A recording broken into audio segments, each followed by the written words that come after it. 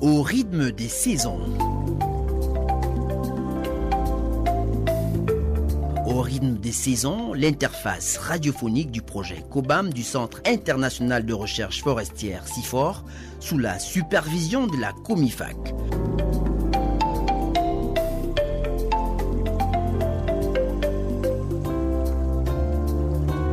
Au rythme des saisons, des informations, des questionnements sur l'état des forêts de l'Afrique centrale ainsi que sur l'adaptation et l'atténuation au changement climatique dans le bassin du Congo.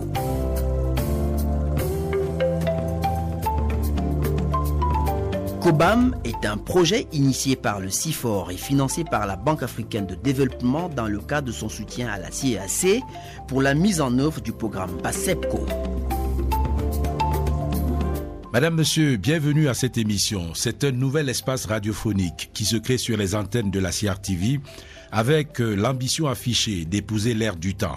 Notre époque, faite de mutations aussi diverses que déroutantes, nous apprend à nous familiariser avec, entre autres, les changements climatiques. On en parle si souvent qu'il est arrivé que la réalité de cette mutation soit mise en doute, ou qu'à tout le moins, une certaine opinion s'interroge sur les non-dits de l'avalanche de prises de position, de mise en garde et de grandes manœuvres autour d'un sujet réputé pour certains sans grand intérêt concret. Au rythme des saisons se propose de prendre le contre-pied de ces suspicions et de ces doutes. À travers des débats avec des personnalités venues d'horizons divers, grâce à des reportages et à des chroniques puisées à la source du terrain, nous prenons rendez-vous avec vous une fois par mois pour découvrir, dégager et expliquer les enjeux qui sont ceux des changements climatiques.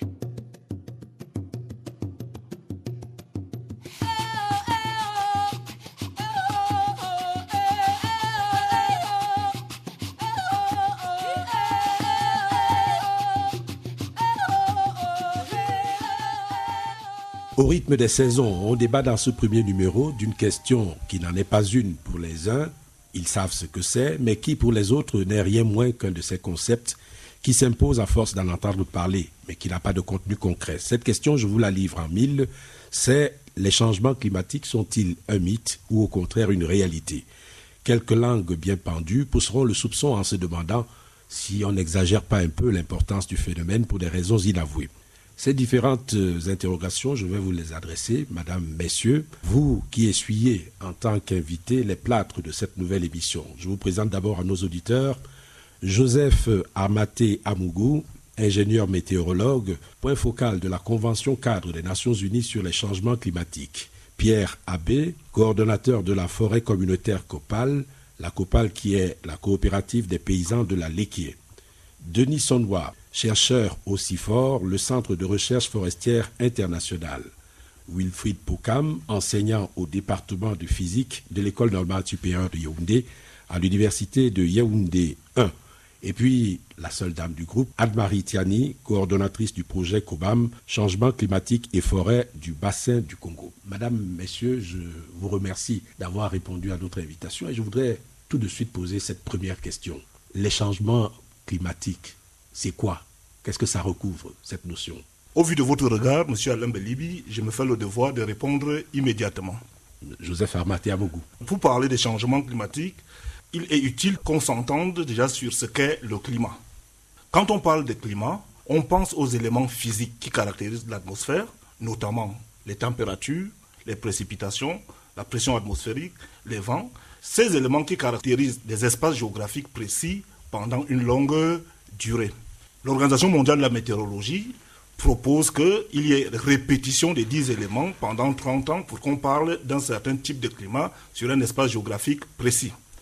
Alors, quand on parle de changement climatique, on parle d'une modification radicale de l'évolution des 10 éléments sur cet espace géographique précis. Vous parlez de modification radicale. Oui, je parle de modification radicale. Quand la température varie de 2 degrés, de 3 degrés, il n'y a pas de changement climatique. La variation de la température est un élément normal.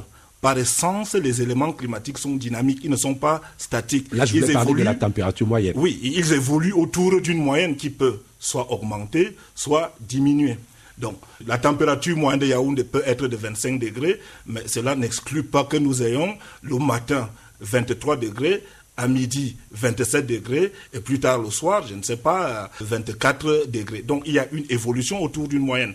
Alors, quand cette moyenne, pendant une longue durée, est en train de changer, c'est ce changement de cette moyenne qui constitue ce qu'on appelle les changements climatiques. Pour revenir à l'objet de notre discussion, on constate que depuis les 150 dernières années qui correspondent à l'ère industrielle, la température moyenne de notre planète est en train d'augmenter. Cette température moyenne a augmenté de 1,5 à plus 2 degrés. Donc nous avons maintenant une température moyenne qui, avant l'ère industrielle, était de l'ordre de 15 degrés pour toute notre planète, mais aujourd'hui, elle est en train d'aller vers 16-17 degrés. Alors, je parle à l'enseignant de physique maintenant. On nous parle d'une variation de l'ordre d'1 degré, 1,5 degré de la température moyenne sur la planète.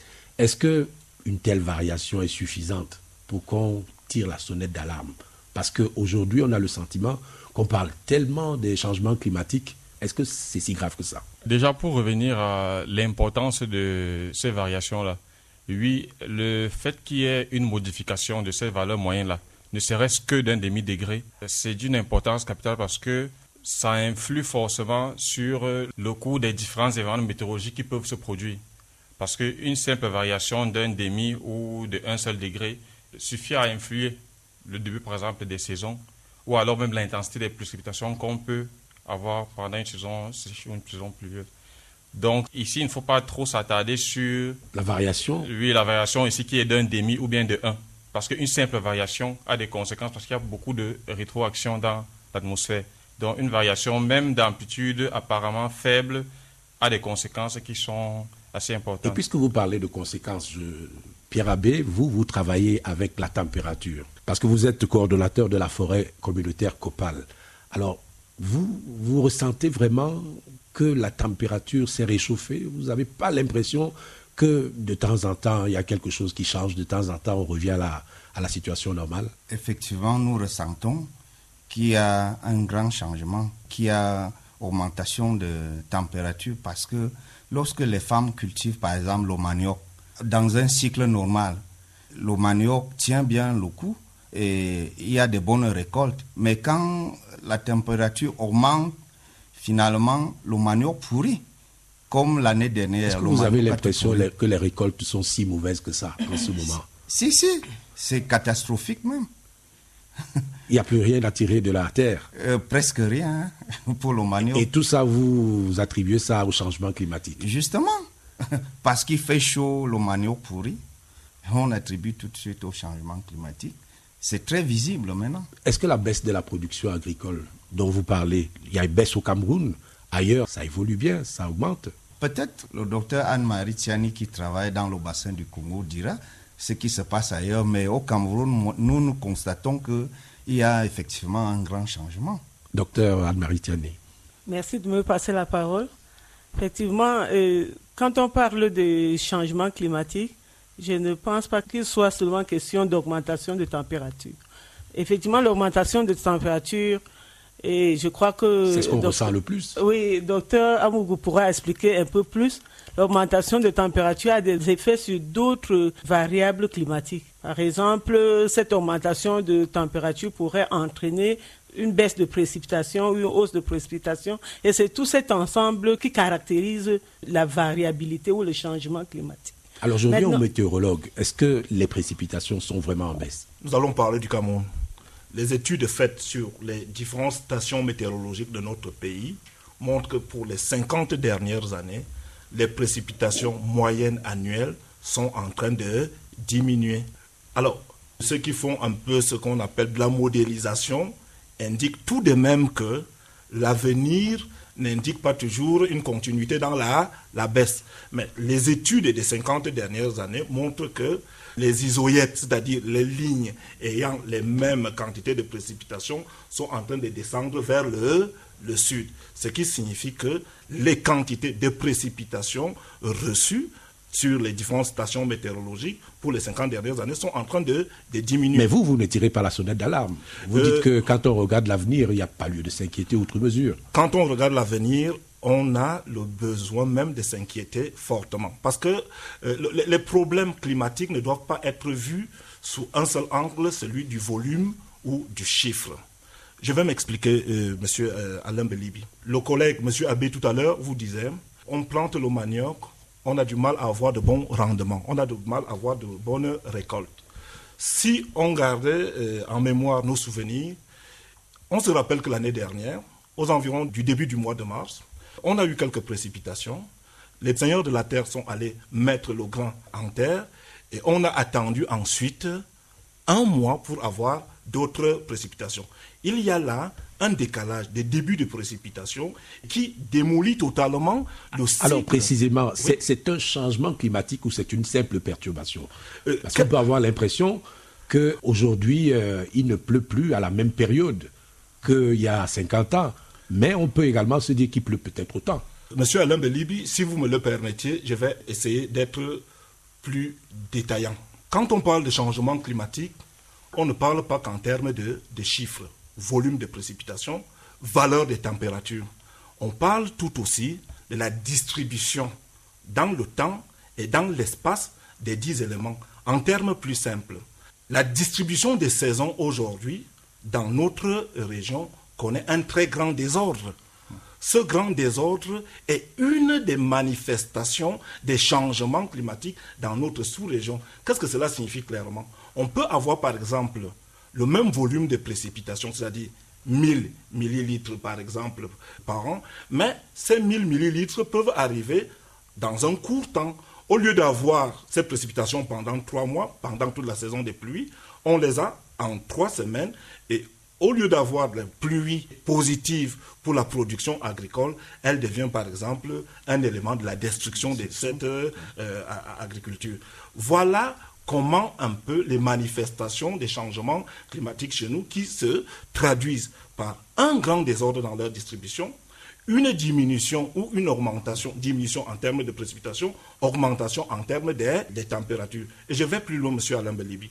Une étude que nous venons de faire dans la zone septentrionale de notre pays, particulièrement à la station de Garoua, nous révèle que la température moyenne annuelle à la station de Garoua est en train d'augmenter. Donc on assiste là à une augmentation de la température, ce qui est acquis et accepté par tout le monde. Mais quand on va à l'échelle fine temporaire, c'est-à-dire quand on va à l'échelle saisonnière, on se rend compte que quoi? On se rend compte que la saison sèche est de plus en plus froide. Les températures pendant la saison sèche à la station de Garoua sont en train de diminuer. Au rythme des saisons. Le coin des auditeurs. Pour toute information, réaction ou question, appelez le 72 54 99 99. Vous pouvez nous écrire par email à aurythmedessaisons@yahoo.fr en un seul mot et en minuscule.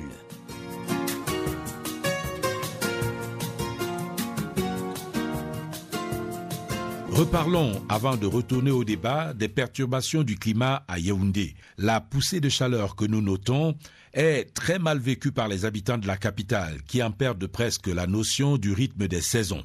Serge Pout a recueilli quelques avis. Présentement, vous constatez que nous sommes au mois de janvier, mais nous sommes menacés par la pluie, alors qu'on sait qu'en janvier, c'est la petite saison sèche, mais on se retrouve qu'il y a la pluie qui est en train de menacer et ça influence aussi au niveau de l'agriculture. Parce que présentement, nous sommes en train de nous apprêter au défrichage. Mais avec le climat, on ne sait pas s'il faut précipiter le défrichage ou il faut un peu attendre. Donc nous sommes un peu perturbés par rapport à ça. Parce que généralement, on doit lancer les champs en masse. Comme la pluie est en train de menacer, on ne sait pas. Le réchauffement climatique est en train de nous menacer, on ne sait pas comment on peut faire. Parce qu'il faut peut-être contacter les experts pour nous expliquer de quoi il s'agit. À l'époque, normalement, on récoltait un sillon comme ça au moins pendant 5 mois. Et maintenant, ça ne peut plus durer jusqu'à 5 mois à cause de cette pourriture, à cause de ces intempéries. Au trop, maintenant, c'est 3 à 4 mois maximum. Comme moi, j'ai fait beaucoup dans le maraîcher là. Qu'est-ce que je remarque? C'est que avant, les céleris ne pourrissaient pas trop. Bon, maintenant, là, avec la chaleur et les intempéries, je trouve que ça pourrit un peu plus.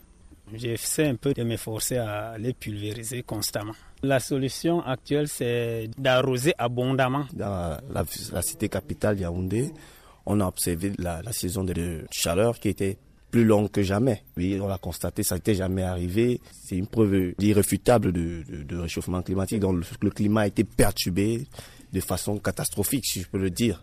Les chaleurs étaient caniculaires, vraiment insupportables. Donc on va au marché, on achète des habits qui vont, si c'est la saison des pluies, qui va durer, on met les habits de froid. Si c'est la saison sèche, avec les longues chaleurs, on met les habits de chaud. Donc voilà ce que moi je fais pour ce réchauffement climatique-là. Depuis un certain temps, nous vivons des moments de chaleur intense. Il y a un trouble de saison parce qu'il est difficilement de définir quand est-ce qu'il y aura les grandes saisons de pluie et les petites saisons de pluie. Ce que nous avons appris à l'école primaire est très difficile. Le cycle météorologique, en ce qui concerne les précipitations, est troublé. Et c'est ce trouble qui générait des chaleurs. Et ces chaleurs, nous les vivions quotidiennement. Personnellement, il n'y a pas une formule magique en ce qui concerne l'adaptation. C'est-à-dire, le plus souvent, des gens peu nantis, comme moi, j'ai l'habitude de dormir la porte ouverte. Quand j'ai une occasion ou un peu de moyens, j'essaie un peu de prendre des boissons fraîches, donc pour un peu atténuer la chaleur. Je voudrais m'adresser maintenant à Denis Sonwa. Vous êtes chercheur au CIFOR, le Centre de recherche forestière international. Est-ce que cette affaire de changement climatique n'est pas finalement une affaire de spécialistes, des météorologues comme M. Amougou? Oui, Alain, je pense qu'il faut qu'on s'accorde très bien. J'ai beaucoup apprécié votre question tout à l'heure lorsque vous avez parlé de différence d'1 degré qui peut être une amplitude qui permet de ne pas s'inquiéter. Je reviens là-dessus pour dire que nous sommes, on va dire, dans un phénomène où une petite variation, aussi infime soit-elle, peut avoir des perturbations importantes. Et c'est vrai que quand on donne le chiffre 1 degré, ça peut paraître petit. Oui, ça peut paraître petit, mais remettez-vous dans des contextes où vous avez, par exemple, des situations où vous avez une concentration de 0,1 mg qui peut parfois perturber tout un phénomène. Donc, lorsqu'on dit que la température a changé d'1 degré, c'est quand même 1 degré sur une moyenne. Quand ils ont dit ça, tout à l'heure, on a parlé des variations. Donc, vous pouvez même avoir la même température moyenne, mais avoir à l'intérieur de l'année des pics qui sont plus importants. Donc, à ce moment-là, ça nous amène à considérer pas simplement les changements de température, mais aussi les variations de température. Je pense que l'exemple de Garoua est là pour illustrer cette variation-là, donc il faut prendre en compte. Maintenant, est-ce que le changement climatique, c'est une question de spécialistes? Pas forcément. C'est vrai que si on regarde ceux qui essaient de statuer pour nous faire l'état du climat, tout à l'heure, M. Amougou a parlé de l'Organisation internationale de météorologie. Je dois préciser que ceux-là, quand ils s'asseyent, ils font un état à partir des éléments scientifiques. Mais la réalité, c'est que lorsque vous allez dans les villages, vous vous rendez compte que les phénomènes biologiques, tout à l'heure on a pris le cas de l'agriculture, ça aurait pu être l'élevage, ça aurait pu être la pêche, sont en train d'être perturbés par ces variations climatiques-là et ces changements climatiques. Donc, ce n'est pas simplement une affaire de spécialistes. J'ai très envie de vous dire, n'exagérons rien. Il y a des problèmes de production, mais ils ne relèvent pas que des changements climatiques. Il y a d'autres facteurs qui entrent en ligne de compte. Oui, très bien. Ces facteurs-là peuvent venir aggraver le phénomène de changement climatique. À ce moment-là, est-ce que vous voulez avoir une multitude de facteurs qui sont négatifs envers les paysans ou alors vous voulez avoir des facteurs que vous essayez d'identifier et que vous résolvez? Je pense que si on a, on va dire, une multitude de facteurs, les changements climatiques en font partie. Donc, Anne-Marie l'a dit tout à l'heure, lorsque les changements climatiques arrivent, ça peut aggraver les situations qui existaient déjà. Prenons un cas très simple. Donc, nous avons à côté de nous un paysan. Lorsqu'il fait sa cacaoyère, par exemple, dans sa cacaoyère, s'il a trop de pluie, il va avoir la pourriture brune. S'il a trop de sécheresse, il va avoir les attaques, je crois, par les myriades. Supposons maintenant que dans l'année, au lieu d'avoir une quantité de pluie, on a plus de pluie que prévu. Donc, ça signifie que sa pourriture brune qu'il avait va s'aggraver. Et donc, s'il veut faire face à ça, il aura besoin d'acheter plus de fongicides. Si l'année est plus sèche, il a plus de problèmes. Donc, vous comprenez que les changements climatiques viennent amplifier les contraintes que les paysans avaient déjà pour ne prendre que ceux-là. Alors, ma question suivante s'adresse à vous, M. Sonwa, et à Mme Tiani, vous qui appartenez à des organisations internationales qui s'occupent des changements climatiques. Et c'est une question de profane, et vous me pardonnerez si elle est un peu tendancieuse. Est-ce que cette affaire-là n'est pas un nouveau fonds de commerce? Non, pas du tout. C'est vrai que nous sommes une organisation internationale travaillant sur les changements climatiques, mais je dois préciser que les États de la sous-région, puisque nous sommes au bureau CIFOR de l'Afrique centrale, les États de la sous-région ont déjà identifié les aspects climatiques comme étant une des contraintes de développement dans leur pays. Alors, nous sommes là pour répondre, on va dire, aux attentes des États. Si les États nous disent que c'est une contrainte à leur développement, comment est-ce que vous voulez qu'on ne réponde pas à ça? Donc, on est là pour essayer de chercher des solutions pour permettre aux États et aux communautés locales de pouvoir avancer sur ce qui est déjà contrainte dans leur contexte. Madame Tiani, est-ce que le COBAM que vous représentez ici, est-ce qu'il n'a pas intérêt à ce que les changements climatiques se poursuivent? Non, le COBAM est plutôt une réponse aux problèmes posés par les changements climatiques. La raison d'être également du COBAM, c'est les changements climatiques. Oui, en quelque sorte, mais le COBAM vient en réponse à des problèmes posés aussi bien au niveau local qu'au niveau des politiques. En fait, nous avons déjà fait une première descente sur le terrain dans 5 sites répartis dans le bassin du Congo, et partout dans ces sites, les populations se plaignent, les populations soulèvent ces problèmes qu'elles vivent tous les jours par rapport au changement climatique. Donc, c'est les problèmes tels que ceux soulevés par M. Abé tout à l'heure, les problèmes de perturbation des saisons qui a une grande influence sur leur production et par ricochet sur leur survie. Alors, je voudrais conclure cette première partie du débat en disant que tout le monde est d'accord autour de cette table que les changements climatiques, ce n'est pas un mythe, c'est une réalité. Monsieur Amougou. Monsieur Alain Bélibi, les changements climatiques ne sont pas un mythe, les changements climatiques sont une réalité. Vous avez posé la question tout à l'heure de savoir est-ce qu'il n'existe pas une attitude alarmiste au niveau international que national par rapport aux préoccupations des changements climatiques. Je vais vous donner quelques éléments. En 2007, le GICAM a annoncé la réduction de la production industrielle de notre pays de l'ordre de 20% suite aux problèmes énergétiques. L'énergie du Cameroun est essentiellement hydroélectrique. Et on n'a pas pu produire parce qu'il n'y a pas eu suffisamment de précipitations et les débits... Vous me permettrez de vous interrompre un peu parce qu'il n'y avait pas de barrage. Monsieur Alain Bélibi, nous comparons par rapport à ce qui se passait avant cette année. Donc on ne pensait pas déjà au barrage qui arrivait.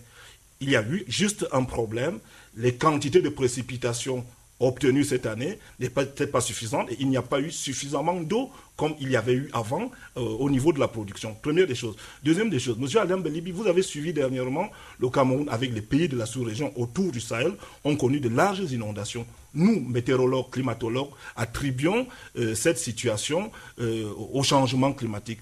Cela aura un impact direct sur l'économie du Cameroun, que ce soit en 2007. Que ce soit ce qui s'est passé cette année, l'impact d'une modification de la quantité de précipitations, l'impact d'une modification de la distribution des précipitations est direct sur la production de l'énergie, sur la production agricole, sur les problèmes de santé, parce qu'il se développe un certain type de maladie, et tout ceci a des conséquences négatives régulièrement sur le développement socio-économique des pays. Donc une modification, fût-elle infime, des températures ou une modification dans la distribution spatiale des éléments du climat à cause des changements climatiques a des conséquences directes sur le développement socio-économique de notre pays. Au rythme des saisons, le reportage.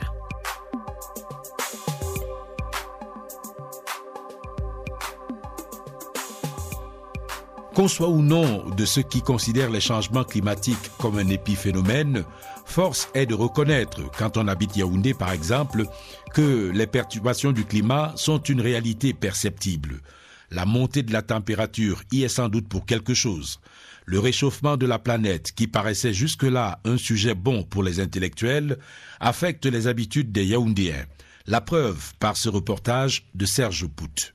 Je reste longtemps dehors avant d'aller au lit. Des fois, je suis obligé d'ouvrir les fenêtres dans la nuit pour attraper le sommeil. Je n'ai pas fait les années précédentes. Nuit étouffante de canicule chez Antoine Boumbé à Yaoundé.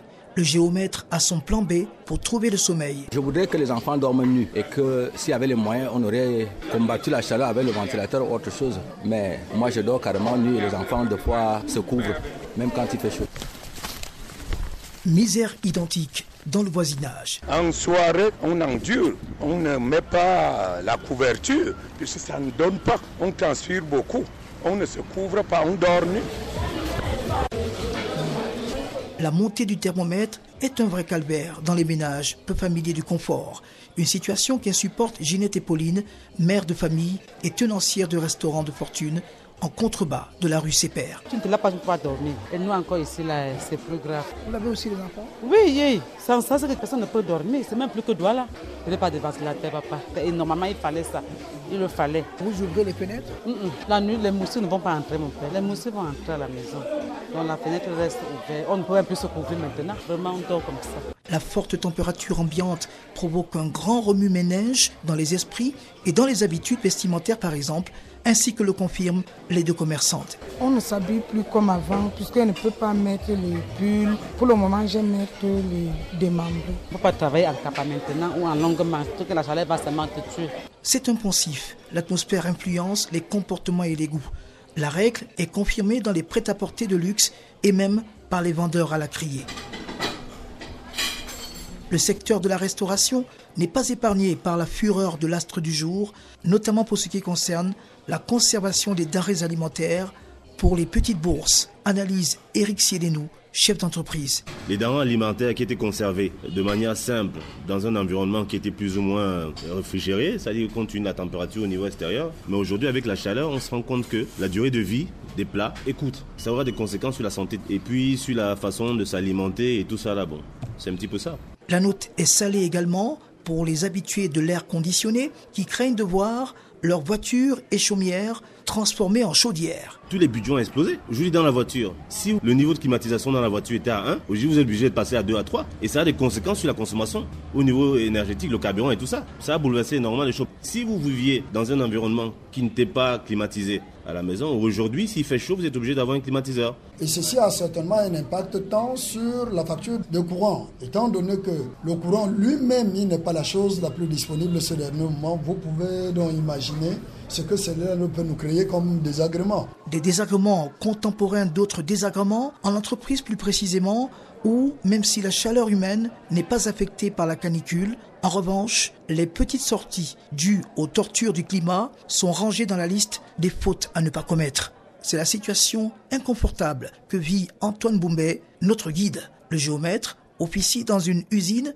dont les installations seraient souterraines. Les après-midi, je suis obligé de sortir de temps en temps, prendre de l'air frais dehors, ce que certains interprètent mal, mais dans mon rapport de fin d'année, je n'ai pas manqué de souligner ça. Pour que le DG comprenne que dans un sous-sol, il faut que la salle soit suffisamment aérée. Nous sommes nombreux, au moins 7 dans la même salle avec beaucoup d'ordinateurs. C'est normal qu'il fasse chaud, mais il faut lutter contre cette chaleur. Donc il y a un risque qu'on dise que vous êtes déserteur? Quand je dis que les gens interprètent mal, c'est dire que je déserte de temps en temps. Mais c'est la chaleur qui me pousse dehors, ça c'est vrai. Le grand méchant doute sur l'effectivité de la perturbation du climat est confirmé. Le désordre des saisons est visible à l'œil nu. Remarque Désiré Olomo, cadre à la Direction Générale des Impôts. Les petits cours d'eau que nous avons connus, qui ne tarissaient pas hier, aujourd'hui tarissent. Quand vous allez regarder Yaoundé tout autour de la périphérie, vous allez constater que la verdure n'est plus celle que l'on connaissait avant. Le réchauffement climatique, naguère considéré comme la préoccupation des autres, des pays du Nord, nous rattrape, entend-on, ici et là. Les saisons déraisonnent, s'agace Éric Siélénou et Désiré Olomo. Il y a vraiment un bouleversement au niveau de l'écosystème. On ne sait pas ce que c'est. J'espère que les scientifiques vont pouvoir nous expliquer. Les pluies arrivent de manière intempestive. Elles repartent, elles reviennent, elles vont et viennent. La chaleur entre les deux, bon, c'est un peu compliqué. Aujourd'hui, on ne sait pas dire s'il y a une saison de pluie, une saison sèche, une grande ou une petite. On n'en parle plus aujourd'hui.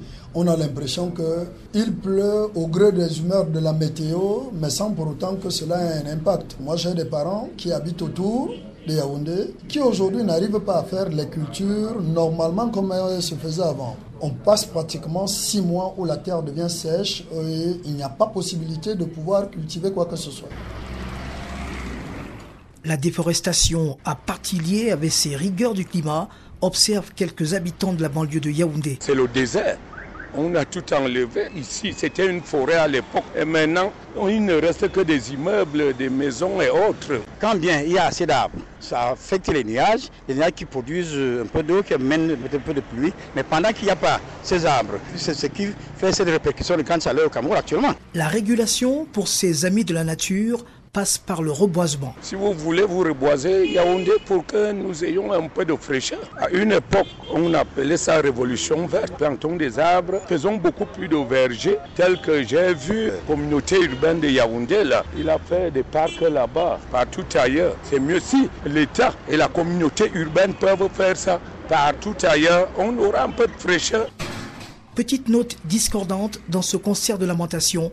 C'est cette majorité silencieuse qui apprécie les rayons du soleil. À la maison, je suis vraiment à l'aise parce que là, je suis en démembré. Dans la nuit, quand je me couche, je suis en robe de nuit. Je ne me couvre pas, je dors comme ça. Et puis il y a aussi un ventilateur à côté. Il est vrai que moi, je m'adapte. S'il fait froid, je m'adapte. Et en même temps, s'il fait chaud, je m'adapte.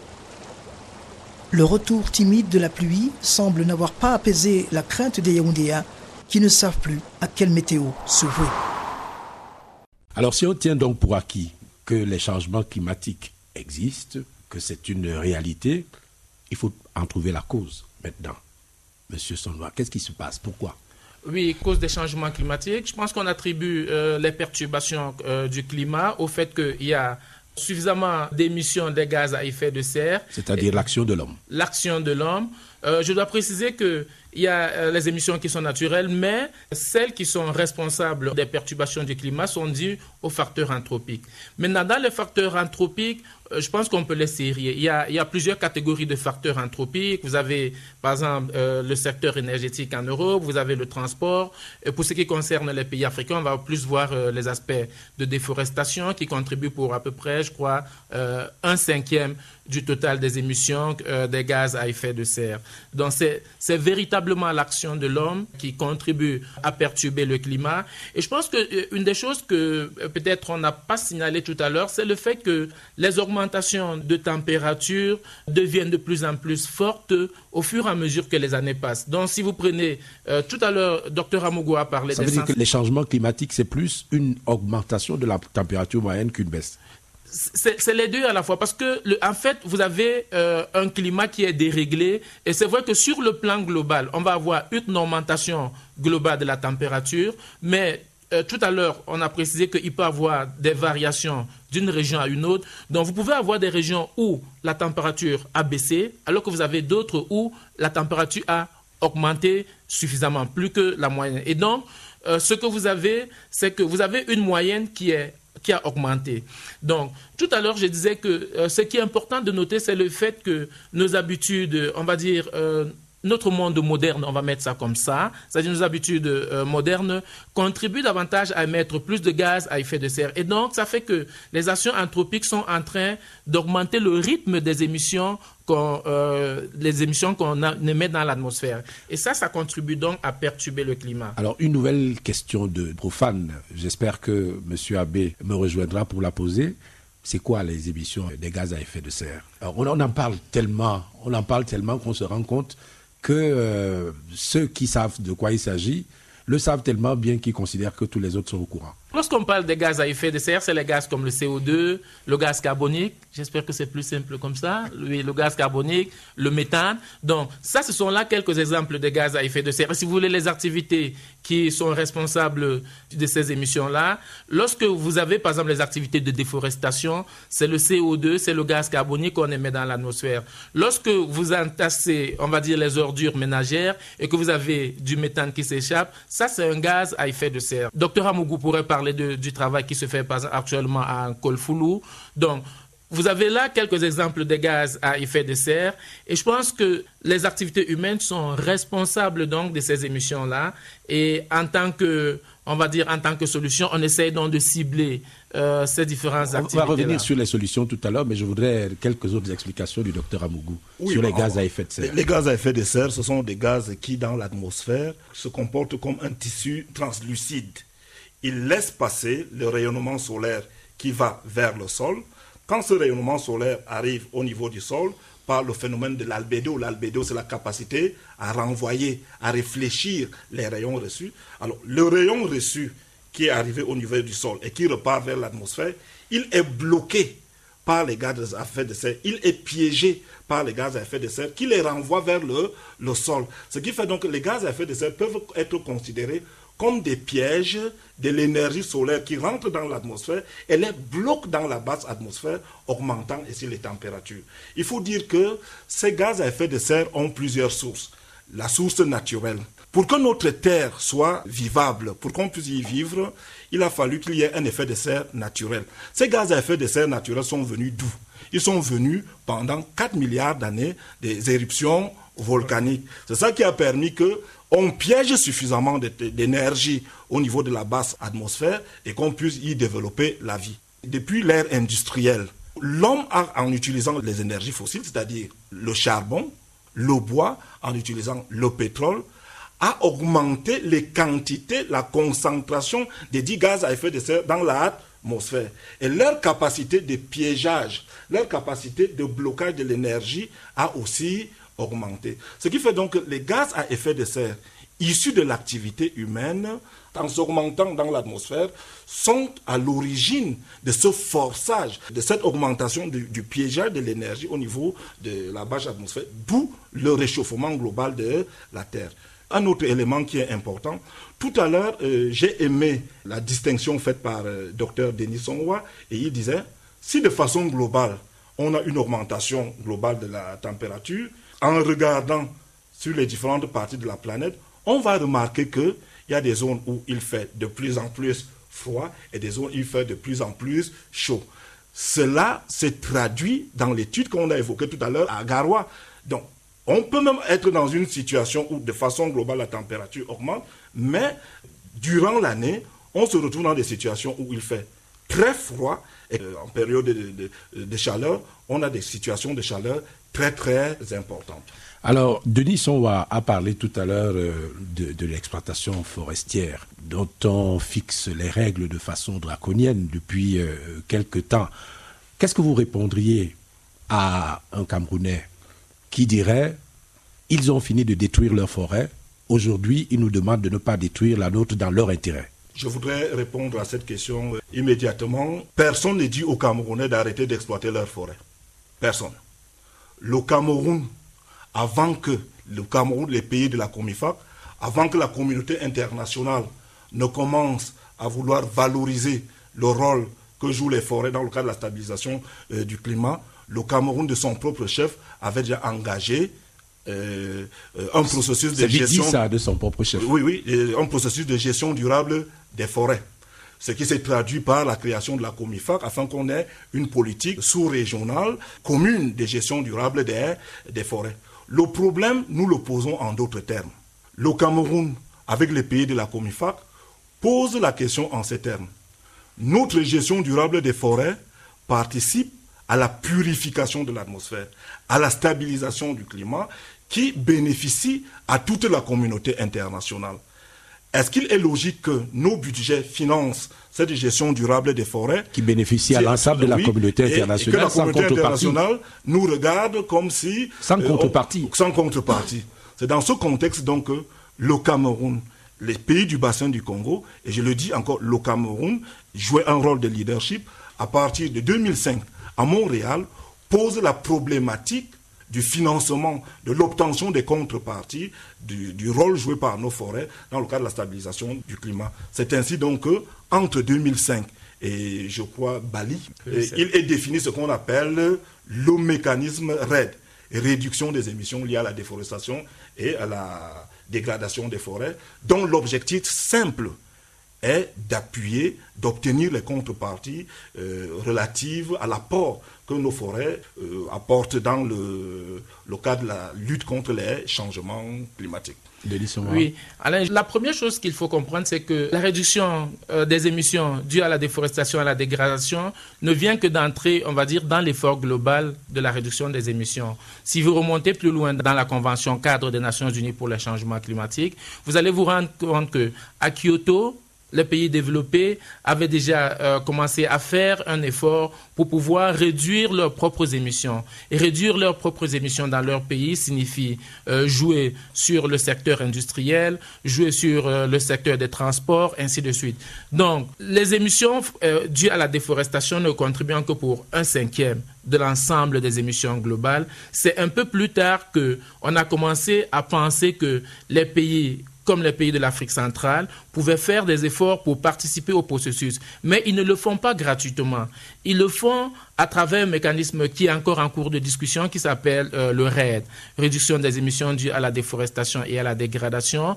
Et dans le cadre de ce mécanisme-là, il est prévu que si vous faites des efforts pour réduire la déforestation, vous êtes compensé. Avant le RED, il y a eu ce qu'on a appelé le mécanisme de développement propre qui donnait la possibilité aux pays qui font, par exemple, les plantations forestières, d'avoir des gains financiers lorsqu'ils plantent des arbres. Donc, c'est un service écologique que les pays peuvent rendre à la communauté tout entière et ils peuvent être rétribués, on va dire, ils peuvent recevoir le financement dans le cadre de ce processus-là. Et il faut dire qu'aucune action n'est de trop dans les efforts pour réduire les émissions. Donc, que ce soit réduire les émissions en travaillant dans les pays occidentaux pour réduire les moyens de vivre, rendre le transport public plus utile. Mais on entend des querelles qui viennent de là-bas parce que tout le monde n'est pas d'accord. Effectivement, tout le monde peut ne pas être d'accord. Lorsque vous prenez des engagements sur le plan international, vous avez un devoir à domicile à faire. Et le devoir à domicile à faire consiste donc à sensibiliser les citoyens du pays. Et parfois, ça peut entraîner quelques difficultés. Mais il faut comprendre que les politiques du Nord ont aussi du travail à faire lorsqu'ils retournent dans leur pays. C'est pour ça que vous voyez certains pays avoir du mal à faire passer certaines informations. Mais il ne faut pas négliger le fait que tout en travaillant à réduire les émissions, ces pays-là le font en travaillant sur les aspects technologiques. Ça veut dire que si vous aviez une voiture qui consommait le carburant, on va faire l'effort pour que la voiture consomme plus de biocarburant, donc un carburant qui contribue à émettre moins d'émissions. Donc, pour dire que chaque pays a un travail à domicile à faire et nous, en tant que pays du Sud, notre travail consiste à travailler pour réduire la déforestation. De l'autre côté, leur travail, leur homework, comme on dit, consiste à travailler pour avoir, on va dire, les modes de vie qui soient les moins polluants possibles. Au rythme des saisons, la chronique. Un dernier mot pour clore la première partie de ce débat que nous poursuivrons à notre prochain rendez-vous. Ce dernier mot pour dire que la révolution industrielle et les modes de production et de consommation se sont traduits au fil des années par une exploitation excessive et croissante des ressources naturelles, ce qui a affecté le climat et mis en péril la diversité biologique, les équilibres naturels et la stabilité des sociétés humaines. Face à cette dégradation progressive des ressources naturelles liées à la croissance économique et démographique, le Club de Rome tire la sonnette d'alarme en 1972 en publiant « Halte à la croissance », un rapport qui met en lumière les divergences de vues entre écologistes et économistes et qui amorce le premier pas vers de nombreuses rencontres entre puissances internationales sur la question de la lutte contre le changement climatique. C'est la chronique de Merline Toucault. Convoquée à Stockholm en Suède en 1972, soit l'année de publication du rapport Halte à la croissance, la conférence des Nations Unies sur l'environnement humain se tient dans un climat de non-conciliation. Pour la première fois, les questions écologiques sont au centre des préoccupations internationales, tout comme le concept d'éco-développement qui deviendra après la Commission de 1987, développement durable. Dès lors, il devient impératif pour les dirigeants du monde de lutter contre le changement climatique en limitant les émissions de gaz à effet de serre, pour les scientifiques à 1,5 degrés Celsius et après un débat houleux, 2 degrés Celsius sera finalement adopté par les politiques. Pour ce faire, des actions conjointes doivent être menées pour réduire l'utilisation des matières premières, préserver les forêts, limiter la pollution automobile et l'utilisation des énergies polluantes en faveur des énergies propres comme le soleil. Bref, limiter les émissions de gaz à effet de serre revient à freiner la croissance industrielle et l'utilisation de ces engins et outils qui nous facilitent la vie au quotidien. Depuis ces dernières années, la question de lutte contre le changement climatique est devenue plus préoccupante encore. C'est ainsi que plusieurs rencontres internationales ont débouché sur des accords. Le plus illustratif est le protocole de Kyoto qui engage plus de 38 pays industrialisés à réduire leurs émissions de gaz à effet de serre. Après Kyoto, on peut citer entre autres le sommet de l'ONU en 2000, à l'issue duquel les objectifs du millénaire pour le développement ont été définis. Le sommet de Johannesburg Rio + 10 en 2002, qui a été le lancement du Congo Basin Forest Partnership, la conférence des parties de Cancun au Mexique fin 2010, le dernier sommet en date après Durban est celui tenu à Rio au Brésil en juin 2012. Malgré cette multitude de sommets ou rencontres internationales, le réchauffement de la planète a du mal à être atténué à défaut de disparaître. Toutefois, force est de reconnaître la volonté des États à s'unir afin de trouver des voies et moyens pour enrayer le processus de réchauffement climatique. La création d'un fonds vert adopté au sommet de Durban en Afrique du Sud et les fonds des forêts du Bassin du Congo domiciliés à la Banque Africaine de Développement sont en soi des initiatives louables. Au niveau africain, on note la mise sur pied d'un système de suivi, notification et vérification des stocks de carbone, des mécanismes de réduction des effets du changement climatique à l'instar de la RED+, entendu, réduction des émissions dues à la déforestation et la dégradation des forêts, financés dans les pays par le Forest Carbon Partnership Facility. Des études sont initiées au sein des organisations pour mener des projets pilotes sur les synergies entre l'adaptation et l'atténuation au changement climatique dans le bassin du Congo. C'est le cas notamment du projet COBAM du Centre de recherche forestier international, en abrégé CIFOR. En tout état de cause, la déclaration dite de Kinshasa de 2011 donne la position des États africains sur les échéances futures de négociations en matière de lutte contre le réchauffement climatique. Il en ressort que l'engagement des pays en développement pour l'arrêt de plus est notoire, mais il nécessite pour soutenir les efforts de ces pays des appuis financiers et techniques conséquents de la part de la communauté internationale.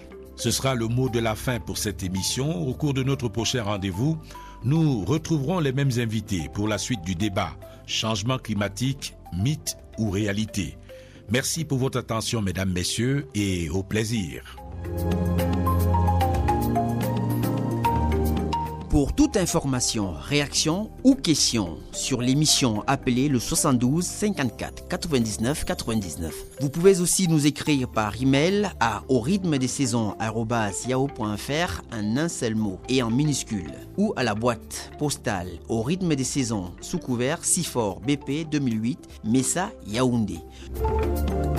Au Rythme des Saisons, production COBAM CIFOR, réalisation Merline Touko.